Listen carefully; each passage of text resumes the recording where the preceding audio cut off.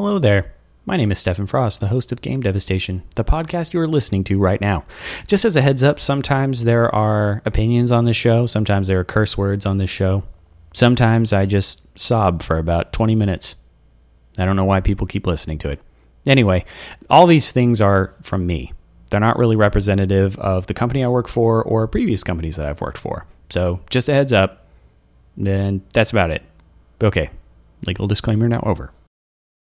This episode of Game Devastation is brought to you by Pixel Dynamo. You can find the latest news, reviews, and updates to all the games that you care about. Check out pixeldynamo.com or follow them on Twitter at pixeldynamo for your up-to-the-second news on the games you care about. Also, in a less commercial way, this is a pretty sweet site. So if you haven't checked it out, pixeldynamo.com, go read it.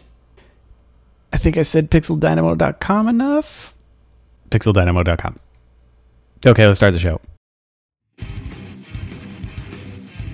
Hello and welcome to this episode of Game Devastation. My name is Stephen Frost. I am your host, as usual. Today I'm joined with Yosef Mopara.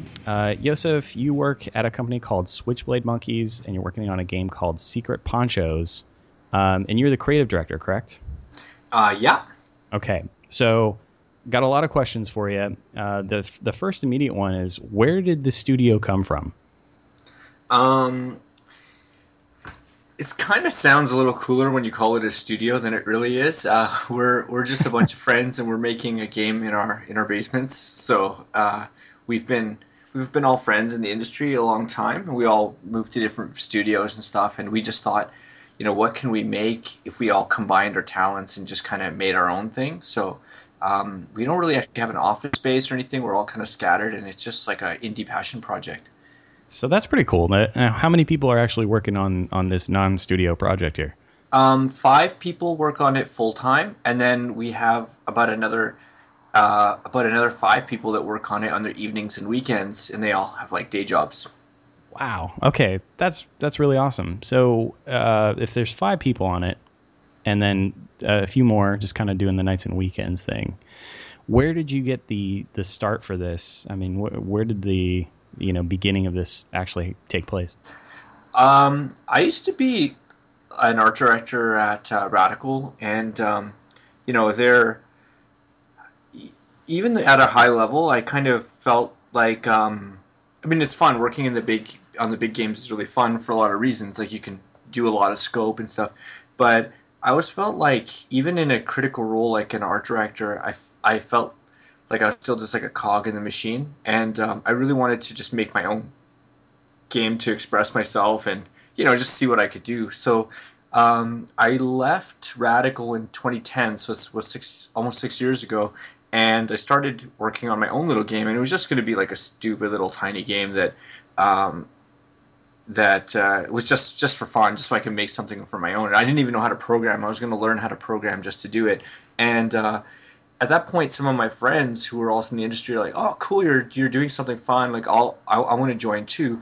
And we realized, like, at a certain point, we had like 4 people that are at an art director level, like an art director from Rockstar and a senior concept artist from Blizzard, and it was just like Jose Lopez, he's an art director at Hasbro at the time, and he did like character designs for the Batman animated series and stuff. And then we realized, like, wow, we have like this is like the best art team I've ever worked on, and we were wasting it on my tiny little game. So then we thought, let's try and make a real game. So that's kind of how it started, but we didn't have any programmers or anything. We had a really stacked art and design team, but no programmers. But we just decided, let's just try and make this game anyhow. So are there any programmers now working on the project? Of course. I was going to say that was super impressive if you guys are like, you know what, I'm just going to do the art thing and then also become a programmer. Well, as soon as like the kind of game I was gonna make was just like a 2D kind of like top-down version of Secret Ponchos, where you're just there's a bar in the middle, and it's like Wii Tennis, and you're just shooting each other over the bar, and it was like that was like the simplest version of it.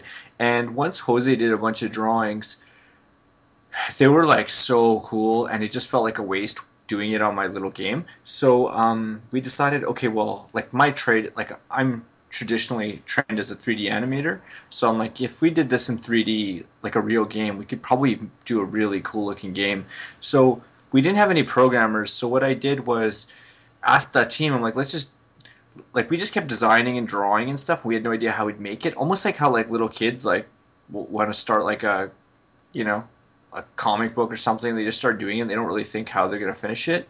So but what we did was we decided to we didn't have any programmers to build a prototype, so we just animated a prototype, and I just animated what the game would look like if we could actually make it. And from there, actually, I learned a lot because I've been in the business a long time, and there's always like these really thick game design documents and everything. We didn't have anything like that. All we had was this little animation we made of what the game would be like when we're finished, and that actually was a more comprehensive and tangible guide to follow than any game design document. So, but anyways, we send that animation over to Sony in 2010, and they said, well, if you could make this, we'll put it on PS3. That was before PS4 was even a thing. So we were like, cool. And then from there, we had to try and get some funding to hire some programmers. And because Sony signed a letter saying that they'll actually give us a distribution platform, we applied to the Canada Media Fund, and it's like this competition where the most innovative games will get and experimental games will get funded, and then they selected us as a very experimental game because it's just such a weird form of combat that hasn't been done before. So then we got a little bit of funding, and we hired a couple programmers, and we've just been going, and yeah, that's kind of how we started. So that's interesting because I think having a visual benchmark as a gameplay guide is something you don't see all that often, but it's a good way to kind of fuel people to go in a direction to say like, oh, we want to make something that looks like this. That's pretty cool. So, just sorry to jump in. It's like, sure. What I found when I did that was so much in a game design document is open for interpretation. When I was animating the video, I had to like decide like all these things that are in between in between the lines, like, oh, where is the camera? Does the camera spin? Does the camera, like, how far is it? What happens when it passes through an object? Like, all these little decisions, I had to actually make them right in the video that you would never have to make those decisions when you do a game design document. And it was just, so it ended up being much more thorough, even though it was only a 2-minute video. Now, I wanted to ask, specifically speaking of the camera, you guys went with the isometric perspective on the game. What kind of led you to the isometric idea instead of, say, third person or side scroller or something like that? It was hard because we wanted to put the camera behind the character because our characters look so cool. Like, that's one of the things people really love about our game is the character design. But we really wanted to do something different, and when I was messing around with the previses early, one of the previses had the camera up top, and what I noticed was it just completely changed the gameplay because you could see exactly down to the millimeter how far away an opponent is, if they're like 1 centimeter out of your range or that kind of stuff. And we realized, like, wow, it actually brings opportunities for it to play more like a fighting game that has that precision spacing and then than a team shooter, and so we decided to go that way because it would make a more creative and innovative game. You guys were at EVO, correct? Did I see that? Yeah, we got invited to EVO, and that was a huge kind of turning point for the game. Yeah, what was interesting to me is you were just talking about the game being kind of a fighting game, but this is more of a twin stick shooter kind of look. What makes you think, yeah, this is more fighting game than it is, shooter or something like that? So a lot of people, when they first look at it, they think it's going to be like a twin stick shooter, and we kind of thought that when we first started making the game too. But when we approached it like a twin stick shooter, it wasn't fun. Like, all you do is like shoot and at each other, and it works great for AI hordes, but it wasn't fun. And I have like a competitive boxing background, and we applied a lot of those elements from boxing into our game. And I played a lot of Street Fighter and Soul Calibur also, and those games actually play very much like the same way that you box. And so when we started applying these principles to Secret Ponchos, it started feeling like like a game that you can actually get good at with a high skill ceiling where you could like counter your enemies' moves. You can try and make them think you're doing one thing and do another, and it started actually being fun to play against each other. So we didn't actually mechanically. The only thing similar with a twin stick shooter is that it's the camera's up top and that you move with the right left analog stick and you aim with the right. What makes it like a fighting game really? If you this will sound a little bit nerdy and abstract, but if you take away the context of guns and you take away the context of isometric, so you just think of your screen, it's like a two-dimensional square, right? And in a fighting game like Street Fighter, you have a character and your attacks have a certain amount of range, a certain amount of distance that will, and if you can get your enemy in that distance, you're going to do damage, and if you don't, you're not, right? And their enemy has a certain amount of distance, and the whole game is about imposing your spacing, getting into your spacing when you want to, and keeping the guy out of their spacing when you don't want to. And that's how Chun-Li and Dhalsim work in Street Fighter and all those characters, right? And Secret Ponchos works the same way. It's just now, if you look at it from that context, it's the same when you strip away all the context. But then now when you take a look at it, it's like that's what it is. It's like Kid Red rolls into his short range, takes a couple shots, and then dive rolls out before, somewhat like the long range rifle guy can get his shot, and so it's just that footsies, that competing with spacing, and it's funny. A lot of people when they look at it, they think of MOBAs because it's like an isometric game, but for us mechanically, we feel like it's like a fighting game. When you are developing classes and balancing and all that fun stuff, where do you start? Where is it where you're kind of saying like, okay, well we've got Kid Red and we've got all these different characters, but where do you begin?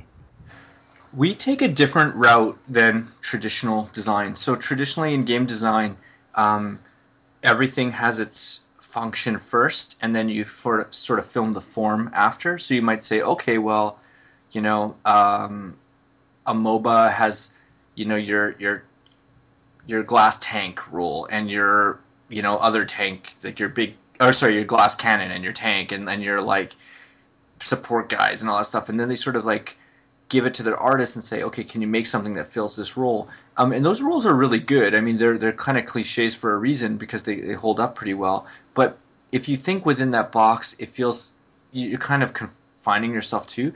The way we work is a little bit weird, and is we kind of work with the art first. So we don't care about the design in the beginning. What we do is we say, Jose draws, we let the art influence it. So Jose draws a really cool matador, and we're like looking at it and going like, how would a matador fight against a gunslinger? And we have no idea, but it gives us a creative problem to solve. And then once we start trying to solve that problem, we come up with design mechanics that like a matador would use against a gunfighter. And sometimes we're beating our head against the wall because there's no previous reference of how a matador fights a gunfighter in a video game, but that's kind of cool. It leads us to, after we work our way through this creative problem, we end up with something original, and when that's kind of the benefit that we like to this approach. How many characters did you guys have at the start of the game? When we launched on PS4, we had 5 characters, and we're launching the Most Wanted edition on PC, and that's going to have 10 characters. Now, so you started with those 5. Let's talk about the balancing from that perspective, and then we'll move on to the 10. Sure. So when you made your first character, you're like, okay, this is what we're going to do for this first character. You make the second, you make the third.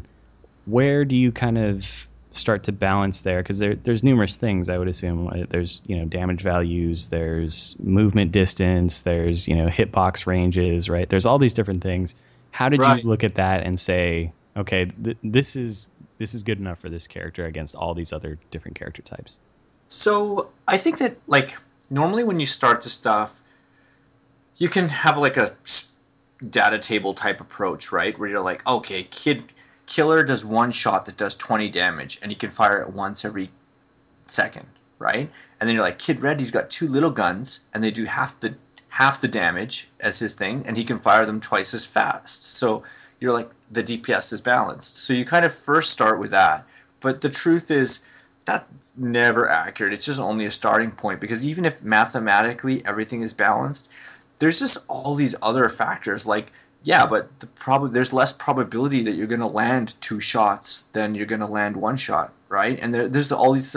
So then you end up just playtest. You end up just doing your first pass by the math, and then you just don't get married to it, and then you're just like, okay, everything has to be by feel now, and then you start playing a lot, and you because there's so many subtle differences between the characters, and you don't know how a human being is going to leverage those, so you just kind of got to play it and then make adjustments. And so what we do is we look at our main goal is that any of the characters can be competitive at a high level. So if we look at the leaderboards and no one can be like, say there's no Kid Reds on the leaderboard, we're like, okay, there's something wrong. Like this you can't be good. He seems like he's not being competitive. And then we take a look at, and we play the game every night for like 3 hours in our testing. And that was one of the things that's really good about early access, is we got some really good players in that pool too. And so yeah, we just tune by feel, if that makes sense. No, absolutely. Now, the game has been out for a bit. How often do you guys get your asses kicked by players when you're playing the game? It happens in phases. Like when we first launched on early access, we were the best because nobody played it before, and then within like a couple weeks, the players just got really good and started like just destroying us every week on our own game. It was really embarrassing. And we do a Twitch stream. We do a Twitch stream where we actually like play with them. So like, imagine, I don't know, we just thought it'd be cool. Like, what if we could play, Warcraft 3 against the Blizzard guys that made it? That'd be such a neat experience. So we wanted to kind of do that. And so when we go on our stream, we usually patch in the new changes, and then we like talk to our community about what they are, and then we just play it with them. And they were beating us really bad, but when we had to launch the PS4 version, we had to lock ourselves and just play the game so much for testing. Like, we were like testing maybe like 7 hours a day on that thing, like in addition to our regular work. So then when we came back to the game, we were actually really good at it again. Now we're actually pretty competitive. Like, the community's really good, and sometimes they, sometimes they get a little bit like competitive. So then we jump in. Like, we jumped in a tournament because we were missing some players, and we won that. We were really surprised, and the community was really surprised. But they definitely keep us on our toes. If we didn't play every night, they would destroy us. Right. Well, that's typically how it goes, I've noticed, for the most part anyway. One of the things that I also kind of wanted to talk about was map design and how that relates to the characters that you've designed. So when you guys were designing the maps, was the idea to take into account all the different movement ability types that the characters had? Or was it just kind of, we're just going to design this map and then we'll just play test and see how it goes? There was this comic book, a graphic novel called Blade of the Immortal. Have you heard of that? I have not. And it's about a samurai, and every issue he has to deal with a different type of challenge. And this one guy he's fighting, this character Manji, he's the main character. He has a whole bunch of different weapons, and like, he's got like tons of swords and all this stuff in his kimono. And he's fighting this guy in this really tight, like, apartment type thing, and there's lots of furniture and stuff, and Manji's got this like really cool sword, and the first thing the guy does is he just runs around and starts knocking over all the cabinets and the armoires and everything. So now it's like really dense, and it's really hard to like even get around a corner, and now all of a sudden Manji's sword becomes like a weakness, and that guy just has his little dagger. All of a sudden his little dagger is like a huge asset for him, because the environment changed, and where Manji can't even really swing his sword, that other guy's got like the huge upper hand. And this really, I don't know, it just had such an impact on me when I read this, and I kind of like, it's always in my head when I'm doing level design that, in like a graveyard where there's a ton of little cover objects and places to zigzag in and out of, Kid Red, who's got really short range and a lot of speed, he's going to be at an advantage. Whereas Deserter, in like an open field where he can snipe people, or Gordo with his Gatling, might be at a huge advantage. So it really, it's up to you to impose the location that you want on your enemy. If Deserter goes with a sniper rifle and tries to go into like the dense, cemetery areas, then he's not going to be playing to his strength. And so we wanted to make maps that kind of, that have different textures in them of density and of open areas. And so usually when I start a map, I just draw like a square, and I just draw a bunch of X's representing density. And I'm like, okay, well, what happens if we have a map that's really dense on the outsides with cover objects and it's really open in the inside? Well, another one could be what happens if it's really dense in the middle and open on the outsides? What happens if we have one that's sort of even? What happens if we have one where there's like a lot of interiors that loop? And so each level we try and make it have a different feel in terms of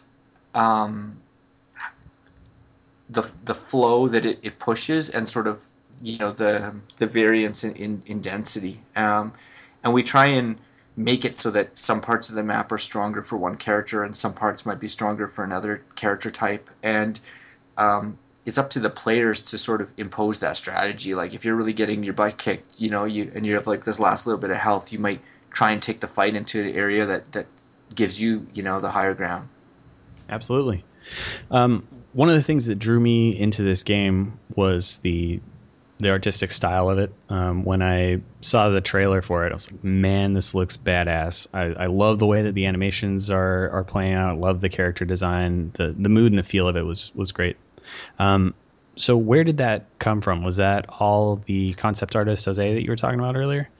Yeah, Jose and I have been friends a long time, and I was art directing on a project about 8 years ago or 7 years ago, and I really wanted something like just edgy and different. And I remember seeing the Batman animated series, and I was like, "Fuck, these characters are so cool." And I waited, fast forwarded to the credits, and I looked at who the artist was, and then I just reached out to him, and it was Jose, and I was like, I reached out to him later. I'm like, hey, I have this game that we're doing, and I know you're doing TV stuff, but would you be interested in doing some concepts for video games? And he was like, sure. And so we worked together on that project, and it got canceled later, but it was super cool looking. And Jose and I built a really good relationship. So when I started this project, he's like, hey, dude, like that's really cool. I'm in. If you need help, I'm in. So then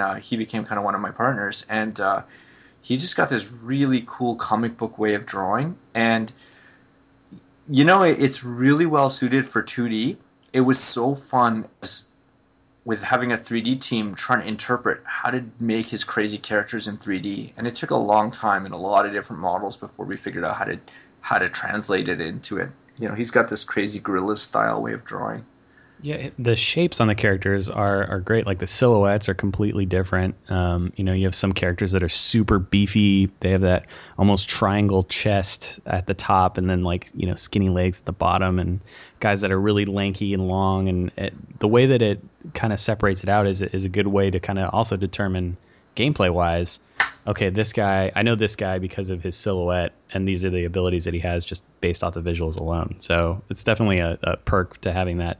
Yeah, unique style in those things. He does a lot with shape and silhouette, and he also does something else that makes his drawings really interesting is he pushes angles so much so that I think characters have these pointy sharp angles where you wouldn't expect it. He's just really bold, with his drawing style, and it was really a lot of fun for our artists like Tony Sang and Jared Fry to try and interpret how to build that three-dimensionally. And I think the key was we just started thinking of them like toys, and then all of a sudden it started kind of clicking more. Now, I also wanted to talk animation and how it relates to gameplay, because these characters are so, animated looking, and they don't even when they're not moving, they look animated, right? So how did you guys determine what the animation style would be when you started to get to that phase? Well, I do all the animation on the game. So what I usually do is I look at Jose's characters, and I know that in this game, like if I'm not careful, I'm going to be animating, you know, like on one character, they might have like 30 different walk cycles. So I'm just like, oh my God. And then there's 10 characters. So if that's like 300 walks, and it's going to get really tedious and like if I'm not creative, and because I'm just going to be animating the same stuff over and over, it's going to feel boring to watch. So what I do is I make these little backstories for each character about what they are like. Like Kid Red, he was like orphaned. He was orphaned at a young age, and he just kind of picked up the guns, and that the way of the gun is sort of like what he learned, and he thinks it's all about being flashy. Like he'll spin his guns when he doesn't need to, and like when someone starts learning karate, and then they just think that all the advanced moves are like the way to go because they look flashy, and that's kind of how he is, and like when people get good, they just become more streamlined and efficient. They stop doing that stuff, but it's the sort of the expert beginner that is all flashy. So Kid Red is like that, even, and it informs me when I'm doing animations. Then it gives me so much to work with to make his animations different from someone else, because I'm like, okay, how does he draw his gun? Okay, well, he's gonna, instead of just drawing it, he's gonna like spin it and do little tricks with it, and then even if it's a little bit slower, and then I actually integrate that then into his gameplay style. It's like Kid Red has a slower draw speed than the other characters because he's twirling his guns and all that stuff, right? But so he's actually has a disadvantage there, and then he has an advantage, in his fire rate or that kind of stuff. So in our game, the aesthetics actually influence the design quite a bit, and going back to that thing we were talking about with the Matador, and then I think with animation, it also helps me make every character feel so different. I look at Killer, and he's just precise. So I'm just like, this guy he doesn't waste any movement. So he just like draws his gun and points it exactly. He'll wait until he's got the shot and then pull the trigger, and it'll be a perfect shot. So then we say, okay, well, that's his personality. Then Killer's got to have a really slow fire rate. So if he misses that shot, he's going to be really punished. But if he hits that shot, it's going to be a really effective shot. So then we it's kind of weird, but the animation actually influences all their balancing and their strengths and weaknesses, because we put their personalities front and center and then make all their decisions based out of that. Now, are you implementing the character movement on this stuff, or is there a designer that's doing this? No, I do all of that too. Okay, so that's super interesting, because you're not only handling the part where you control the movement, but you're also establishing the look. Do you think that's kind of a benefit as a result of having the ability to do both of those things? Yeah, it's super cool, because then I don't have to sell myself on any idea. Well, I do, but it probably happens in these really fast inner dialogues. So yeah, it's because sometimes on a team someone does really good work, but it's sort of off target with the vision. Like they might make an awesome draw gun animation, but then it's like it's not really supporting that idea of what the character's personality is, and it's just a pain in the ass or a fight to get them to change it. So I think I can skip all those steps. Gotcha. One of the questions that kind of popped up for me when I was checking the game out was, what engine did you guys use to develop the game? We first built the game in Unity, from 2010 to 2013, and when we took it to PAX, that was where Sony actually scouted the game and said, "Hey, oh, this looks really cool. I can't believe you guys really made this," because they only last time they saw it was a little concept video in 2010, and they were like, "Would you like to get this on PS4?" And back then, we knew to make it a PS4 game, we would want it to be 60 frames per second, and we'd want to make it like high quality graphics. So high quality graphics and 60 frames per second, those are two things that sort of clash a little bit. So then you need a really fast engine, and so we had to abandon Unity, because Unity is a really great engine for prototyping quickly, and it does a lot of stuff for you, but it's not the fastest. It's not a performance engine. So we switched over to Sony's Fire engine. It's their proprietary one, and it's just all, I mean, if you want something in there, you have to program it yourself. Like, it doesn't come with anything barely, but it's super fast as a result. And so we rebuilt the entire game in the new engine, But actually, it worked out really well. If we get the opportunity to make a game, I think we would probably do something similar where we prototype it in an engine that's a quickest prototyping engine, and then we build it for real, in a performance-based engine after. Because I would never have thought of that before, but it makes sense. Like, if we tried to design the game in Fire, it's a lot harder to get from point A to B because everything's manual. But having this Unity version of our game that was a prototype, it was like a perfect design doc. Like, we knew exactly what it needed to do and how it needed to feel, and that we could build it that way in Fire.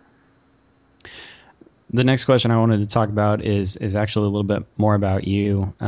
We've been talking about the game a lot and the mechanics in the game, but how did you get into the industry? Where was your start, and what was your position? I think I first decided I wanted to be in the industry when I think that I remember, like, as a kid, just seeing intros to games like Warcraft 1 and and Warcraft 2, and just all the Ultima 7, and just being like really mesmerized by by the cinematics, and I wanted to become an animator. So my first job, I taught myself at a really young age how to animate and use these 3D programs, and like, I was like, in early high school, like grade 10 and stuff, and I actually had an interview at BioWare when I was in high school, and they sent me I sent them my demo reel, and then they sent me back a thing going, cool, can you do this art test? And then I did the art test, and then they brought me down for an interview, and I was just a kid, and they were really surprised because I guess I was applying for a lead character artist position, and they were just, the guy was just like, it was like one of the founders of the company. He was just, he must have been just in shock, and he was like, okay, I gotta tell you honestly, like, you're just a kid, and we we need a little bit more maturity for like a lead position like this. I was kind of like, what the heck, like, I passed your art test like that, but I didn't realize there's so much more required in a high stress position like this. But I mean, they asked me questions like, why do you want to work here? And and you're supposed to say, like, oh, because you guys really challenge this, or you really push quality. But my answer was like, oh, it'd be so cool to have a job. I could move out of my house and buy a motorcycle. And so I ended up going to school just to kind of get my paper, because I couldn't figure out, like, I mean, I had a really good head start, but I went to school to kind of get my papers, and after that I got a job at Mainframe, and my first job was animating on Beast Machines. It was like a Transformers cartoon.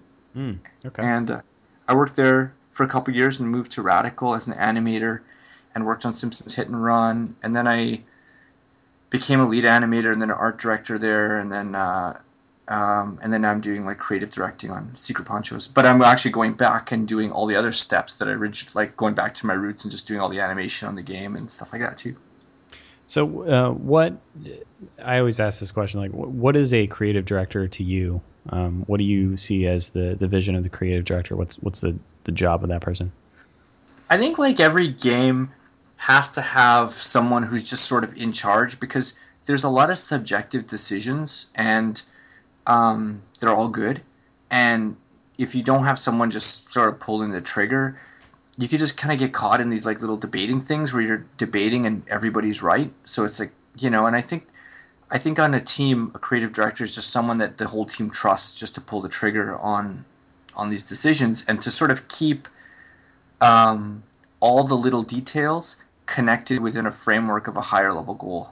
So it's like, how I view the creative director role is like, when you write a paper, you have a thesis, right? And your thesis is like the point that you're making with your paper. And so every paragraph, every sentence, and I guess as a result, every word and every letter is there to support that thesis.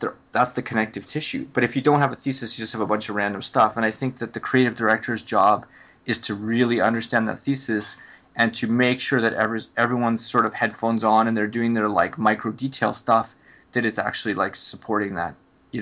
Yeah, I think that's a great example of what a creative director should do.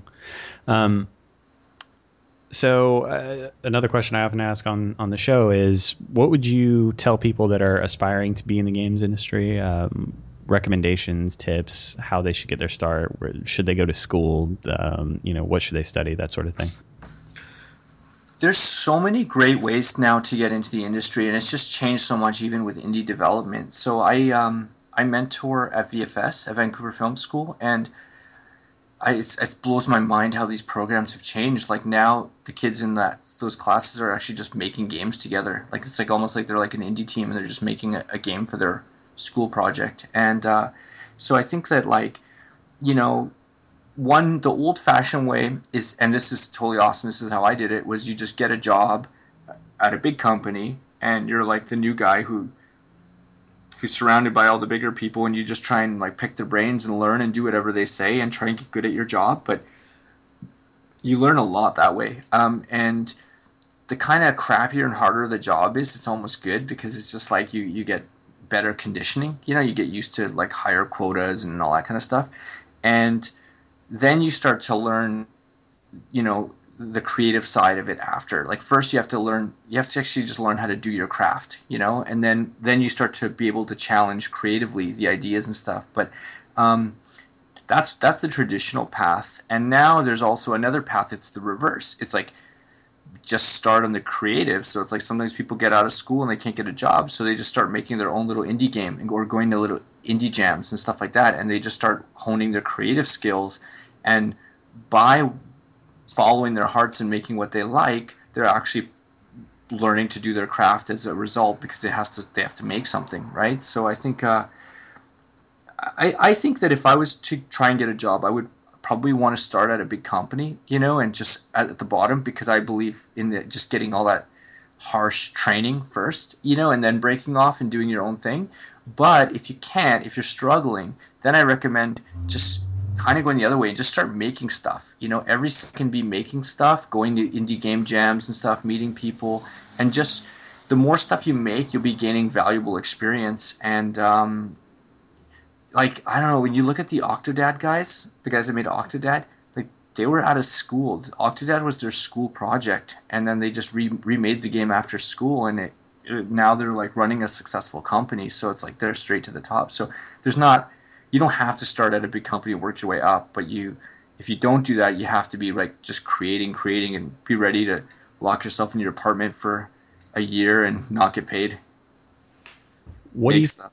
Yeah, no, for sure. I was going to ask, now that you're kind of doing your own thing, what is the most stressful part about your job? Because it sounds like there's a lot of cool things, but what's the stressful part of it? I think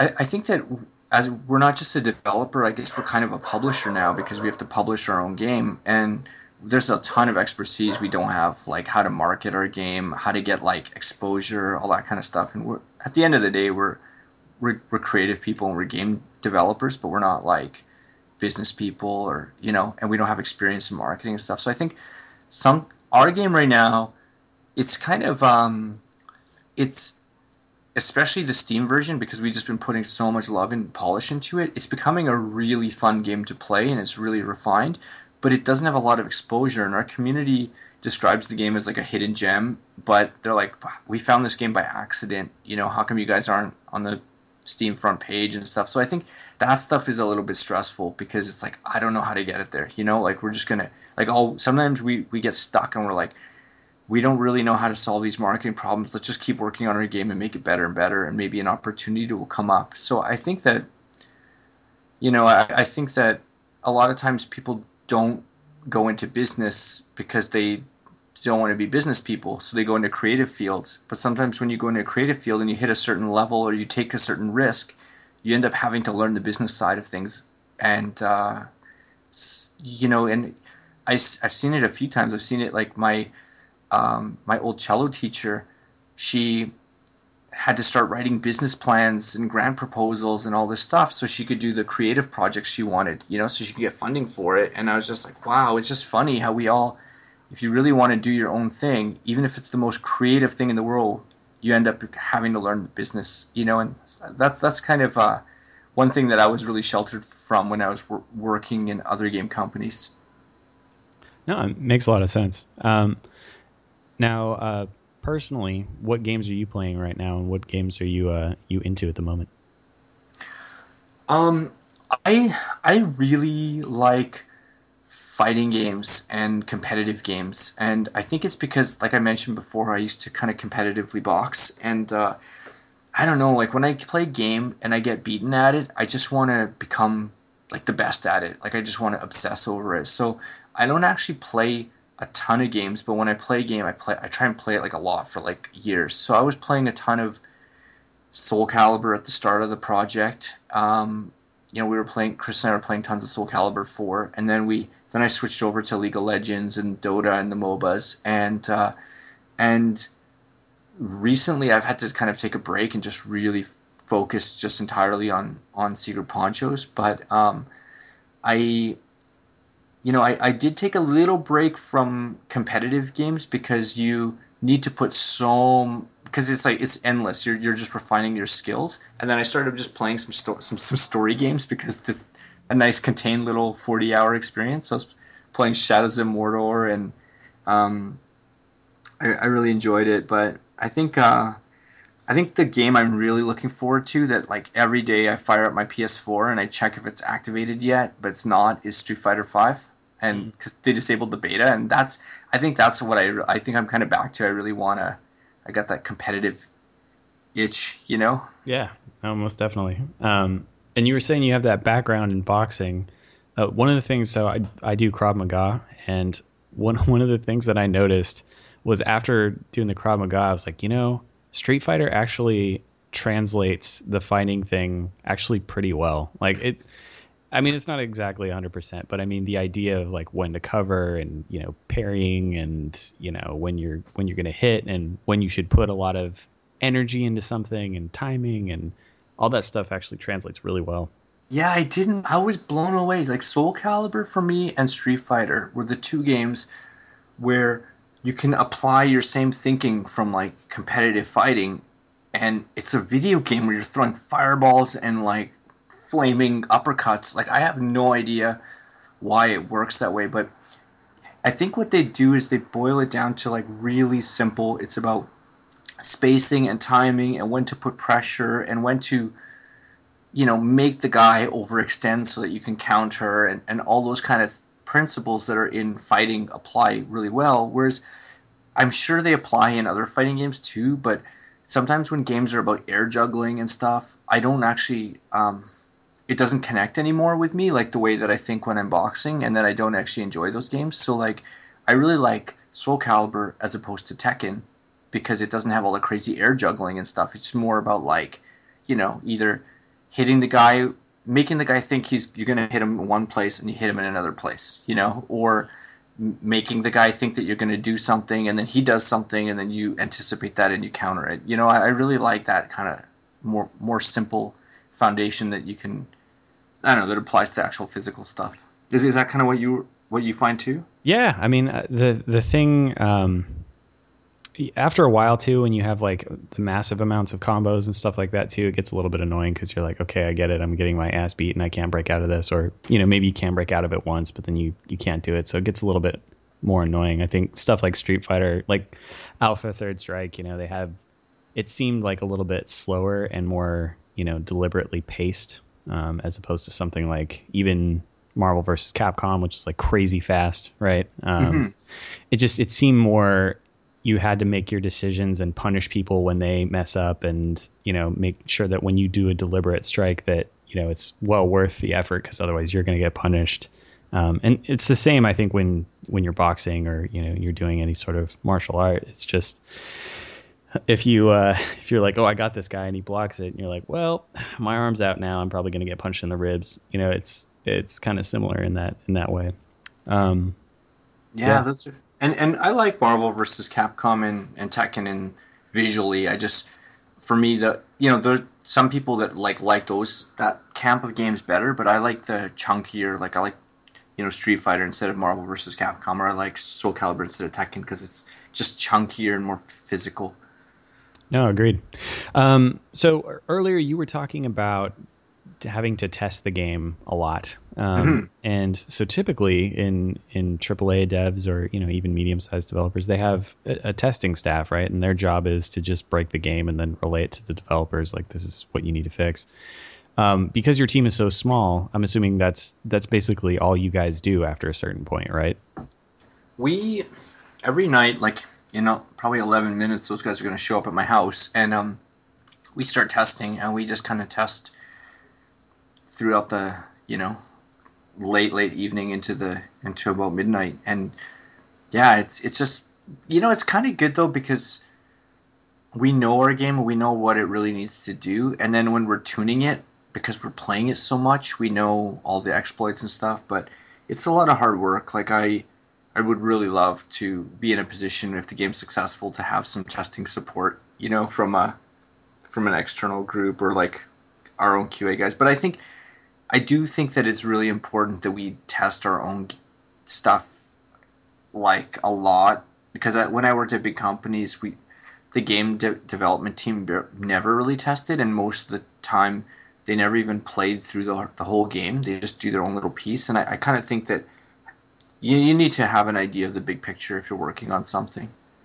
Well, yeah, I think that's absolutely critical when you're developing a game, right? Because somebody asked me the other day, when I was launching WildStar, they were like, "Oh, did you play that much at home?" I was like, "Yeah, all the time." I feel like if the developers who are making the game are not familiar with the content and the struggles or the downsides of the game, then they're not going to fix those things and make it better. So, I think it's kind of critical that you dog food, the experience, right? WildStar has a very cool art style, by the way. Congratulations on that. Hey, thanks. I had nothing to do with it, but I will relay that to to Matt McCarsky, who helped identify a lot of that, who actually interviewed on the show not too long ago. Oh, awesome.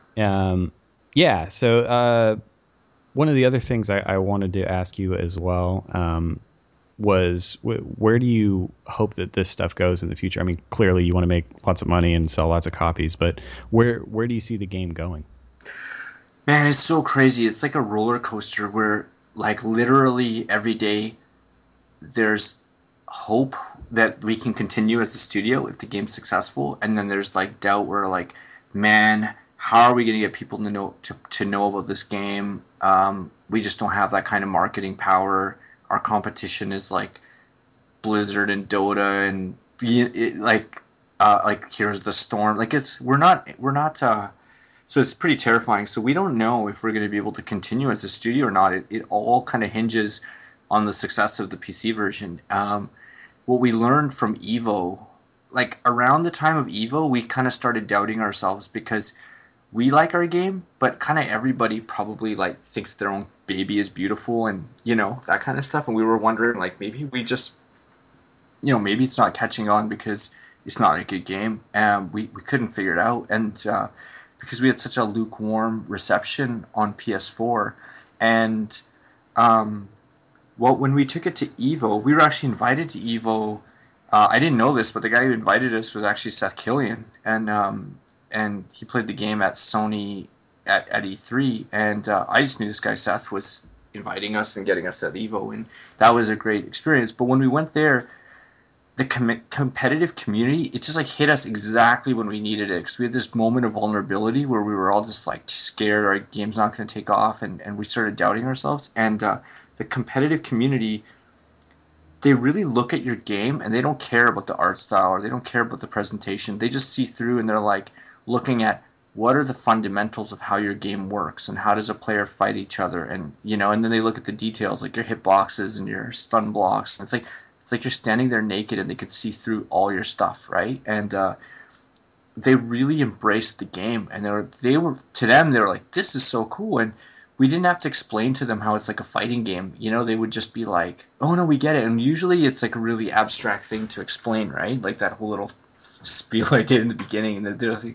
just like, I get it. It's just, this is really cool. And they had a bunch of words like they would call, how we talk about spacing and in and out and all that kind of. They're just like, oh yeah, you mean footsies? Yeah, this game has great footsies, and it was it was so cool. And even we were lucky. Even like some like championship level Street Fighter players and stuff came by and like, this is really fun. Like, how can we help you? How can we support you? So we came back from Evo Pump. Like we kind of knew that our weak point was we were scared to say that this is a super competitive, hardcore experience. Like, that's what the game is. Like, if you suck at it, you're gonna lose and you're gonna get beaten up, and that's what we were making. But we were always scared to put it in front of people and say that because we thought we would like lose the mainstream audience. But I think as a result, like, if the mainstream audience plays a game like that and they're not handheld through it and then they lose a lot, they're not having fun. They're not going to enjoy it anyway. So we might as well just be upfront with it, you know. And then once we started embracing that message, the right people started looking at the game, and then things started kind of building momentum. Which is good. One of the things that you were talking about with releasing the game on PS4, you kind of did the early access thing, sort of, right? Was that kind of what I saw when you did the release, or was it like, this is the game and this is what we're doing?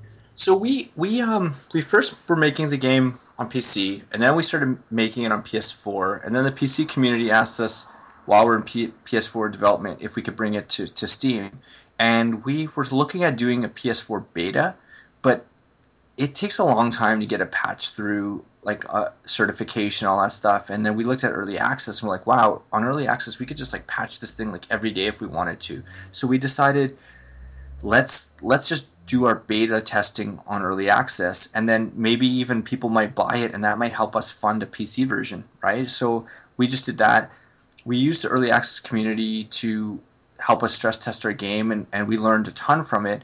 But then we had to quickly like abandon the early access and put all our attention on getting that PS4 version shipped, because the deadline was coming up. So once we got that out, we realized a lot of the stuff that the early access community didn't care about. Like, they didn't care that we didn't have a tutorial, and they didn't care that we like the game was hard and competitive. Like, they just, I think the guys that, we didn't really think this, but I guess the guys who play early access games, they're buying a beta, they're pretty hardcore players. But on PlayStation Plus, a lot of casual players that just got the game for free and they don't play fighting games or PvP games got the game, and then they needed, some better onboarding and stuff, and we just got killed there. Like they were like, what the heck is this? The developers don't even teach us how to play this game and stuff. So we kind of we saw that experience happening, and like competitive players really liked it on PS4, but they had to like go through that flame, where they had to like lose a bunch and then start learning how to play and then get like,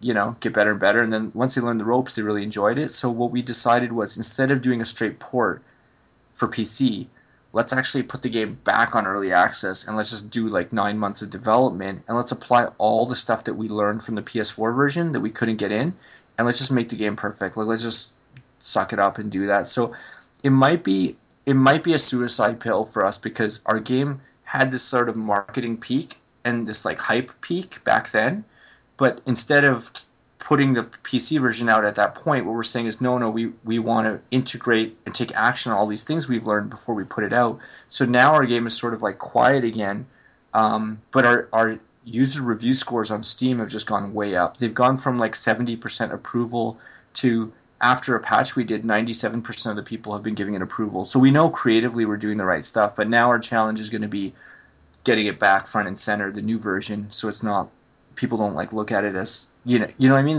They know it's different. So Yeah, I mean, I think so. I have talked to a lot of people about the early access versus just releasing the game, and it seems to me that the one of the main concerns is you come out with the game and people go, "Oh, cool, the game's out, I can play it," and then they play it and they go, "It's kind of broken. I'll come back," but then they don't come back, right? Because they're like, "I played it and that game was meh." So it seems like a lot of the developers that I've talked to really push the idea of having something that's more polished, and even before the early access has had a decent amount of beta testing or stuff like that. But it seems like it's a good way though for smaller dev studios to kind of say, okay, well, this is the crux of the game. We need mass market testing, and this is a good way to do it and still make a little bit of cash so we can continue to keep doing it. So if you were based off of that, if you could go back in time, would you change your mind or would you still do the same thing? If we didn't do early access first, we would have made a lot more mistakes on our PS4 version because there was a lot of bad stuff in there that we didn't know, and that the community helped us find it. Right. But early access did interfere with our momentum on PC. So like when you come out on early access, you're only selling your game to a very small subset of the Steam community, but you're playing your launch card. So it's like you're playing that really powerful hand you have on a really small audience, right? And then it's sort of, so I mean that's the trade off, and you might not. I think at your launch, if your launch is when your game is first coming out, then you'll probably get a lot more eyeballs and a lot more excitement about it because it's just right there. But I think creatively, going on early access gives you a chance to refine your game and all that kind of stuff. So I don't know, man. Like I think probably we would have done it, but it's hard for a multiplayer game on early access.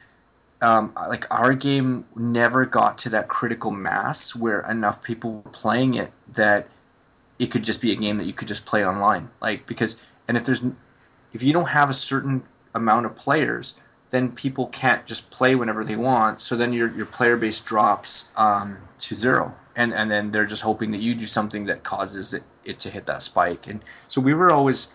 What we did was we just embraced the fact that we have a really low population, and we just set up things like a community group chat and all that stuff where if people want to play, they can just message each other and be like, hey, you want to play Secret Ponchos? But we didn't have those thousands of concurrent players where you could just always find a game and stuff like that, you know? So now our challenge is really getting it to that point. But I don't know. Creatively, it was super useful, though, and I think making a good game is probably more important than making a successful game to me, so I think I'd probably do the early access again.